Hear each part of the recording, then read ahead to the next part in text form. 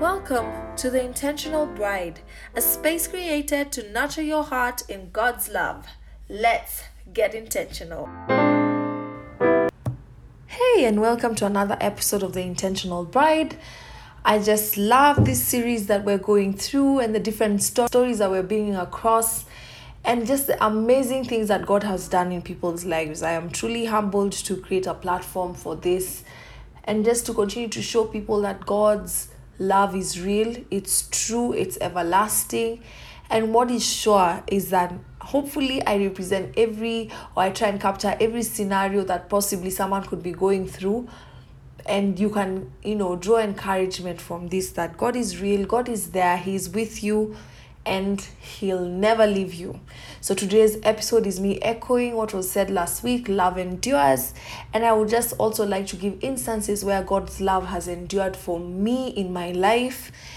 And just before, as I was preparing for this podcast, I decided to search what enduring means, and the internet said that it was to suffer something painful or difficult, but to do it patiently. And another meaning as well was to remain in existence and to last in that existence. And for me, this captured these two aspects perfectly. God's love endures. God's love helps you to remain in existence. It helps you to last through whatever situation that you're going through. This blew my mind.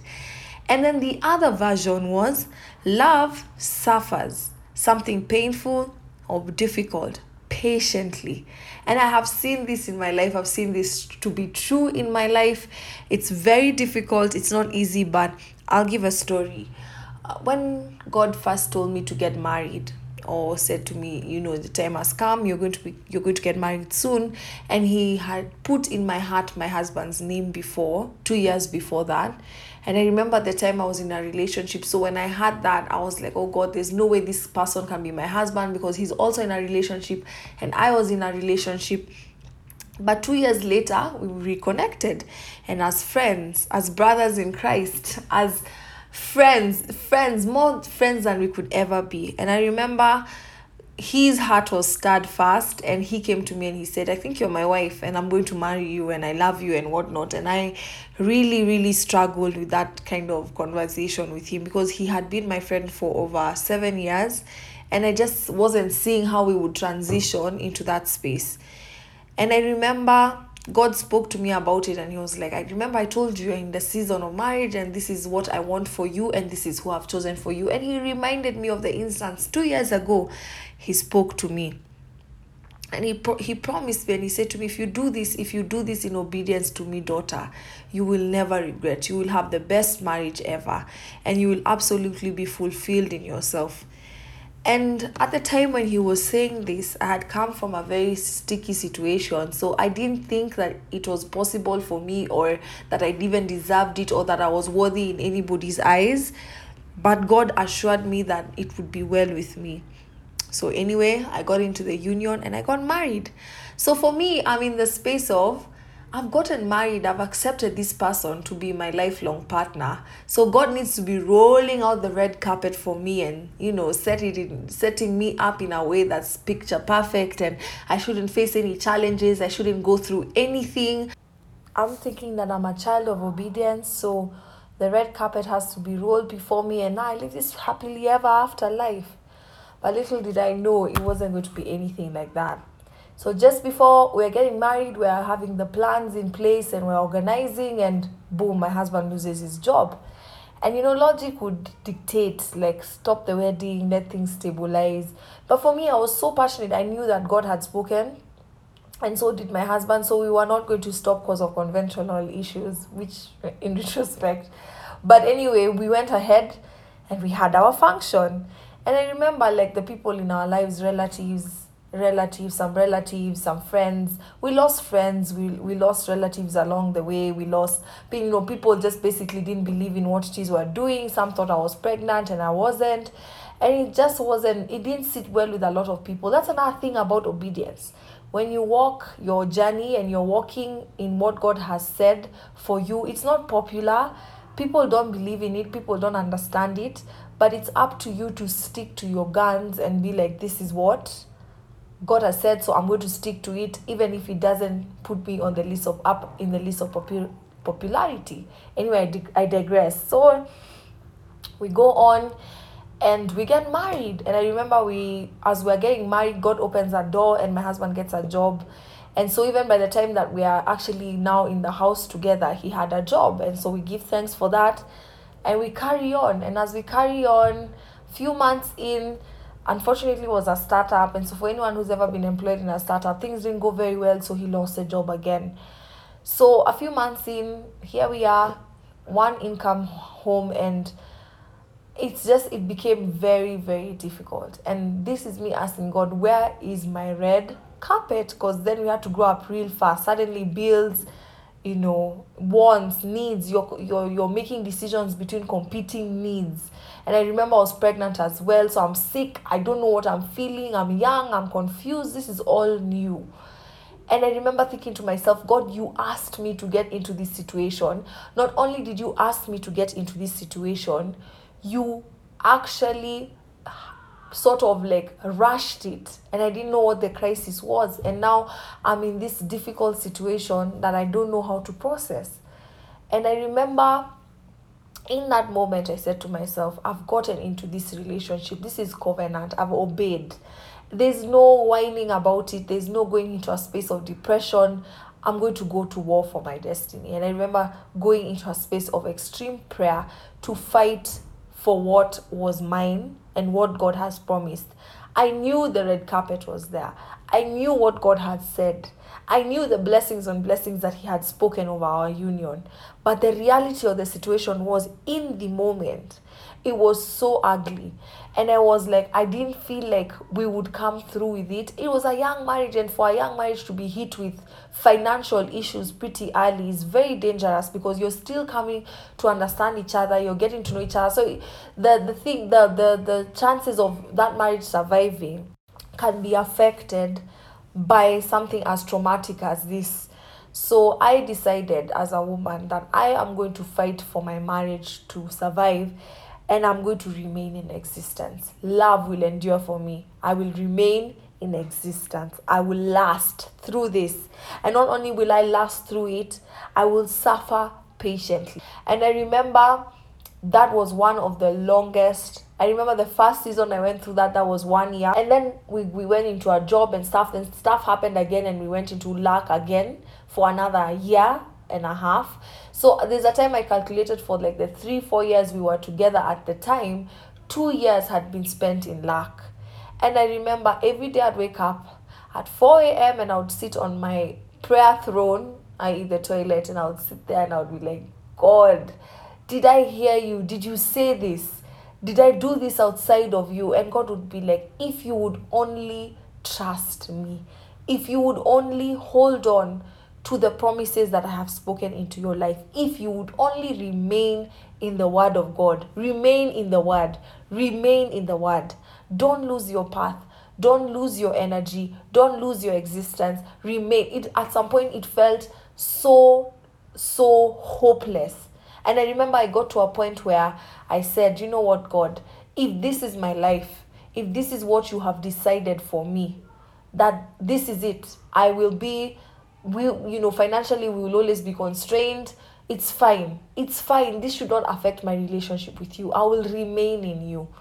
And I remember in that moment he asked me, what if I give you everything that you're praying for? And then it gets to a point I ask you to walk away from it, or I ask you to sacrifice it for my work, for my purpose.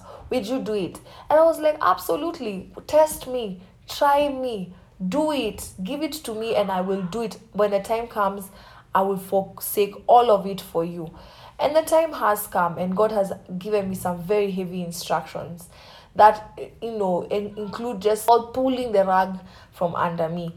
And it's absolutely scary to go back to that place of dependency on him where you don't see it, but then he's saying you do it. It's not the popular decision. People will walk away. People will not understand. People will feel like you just think you're special and you're not. You just have an opinion bias on yourself. And I don't. The simple fact is the one that is in me, greater is he that is in me than he that is in this world. And that's who I answer to. So soon after, we're in the second season of lack, still no job. My husband is job hunting. He's going from door to door, rejection after rejection, hopelessness after hopelessness. And we had lost a major deal that we didn't know that we would recover from. And my faith remained steadfast. And I was like, you know what, God, I'm never going to walk away from you because of circumstances, because of money. Money can never make me walk away from Jesus. I am going to hold on to you. This is who I am. And I remember during that season, I got pregnant. And when I got pregnant, I'm really scared of needles. So I didn't want to go get it checked really early on. I was like, this is my second rodeo. I have done this before. I don't need to keep doing, checking upon checking. I'm just going to survive. And I remember when I was brave enough to go to the doctors, I got the blood test done. And when I was getting my test done, my ultrasound done, I remember the sonographer saying, there is no baby in here. There's absolutely no baby in here. I mean, things have not developed as normal. And I remember being absolutely devastated. And I went back to God and I was like, really? So no job for my husband. And everybody else, and then it's always in the season where everybody else is prospering. Everybody around me was prospering. Life was good for all those that are around me. We were just the hustlers in the family, the hustlers in the group. It was a mess. And I remember sitting there and the doctor said to me, hey, so this hasn't developed and it might not develop. It's looking like it's a mess. We have to take you to theater. And I remember thinking, God, so you're not going to provide on this level. And then on top of that, my womb, you're not even going to hold my womb to hold life and hold it properly. And I had stayed with that situation for 16 weeks. That's 4 months. And I remember thinking to myself, what a disaster. What kind of child of God am I? What kind of so-called, saved person am I? If I can't even pray my husband into blessing, I cannot even pray my situation into blessing. It's just disappointment upon disappointment. And you know what? God's word remained. Love endured for me. I maybe in that moment did not suffer patiently through a difficult situation, but what God did, he remained in existence for me. And as long as he remained as God, I remained protected. I remained blessed. I remained steadfast, because you cannot shake what God has said. God's word is yes and amen. It's final. So long story short, during that situation, my husband gets a call from a good organization and they're like, listen, we'd like for you to come for an interview. Guess when? The interview is the day I'm supposed to be going into the theater. And I'm like, this is another bad joke, because yet another job that he'll go through an interview, waste my time, waste everybody's time, not get the job, and then we'll be having our hopes up. So now it's getting a bit dark. Be having our hopes up and then nothing works out. And I remember my husband said, they've called me, I cannot cancel. Please call one of your sisters to come and be with you. And one of my sisters came through. And I remember thinking, God, okay, so this is the first time I'm going to theater to suffer loss. And then you're going to let me go alone and have my husband go for yet another dead end interview. It's been a year and a half. Nothing has come through. I was absolutely frustrated. And I remember he went for the interview and he came in the evening smiling and he's like, it went well. I'm confident this one's going to go through. And I remember thinking to myself, yeah, whatever, that's fine. I survived the most traumatic thing in my life and you're not there. So yeah, whatevs.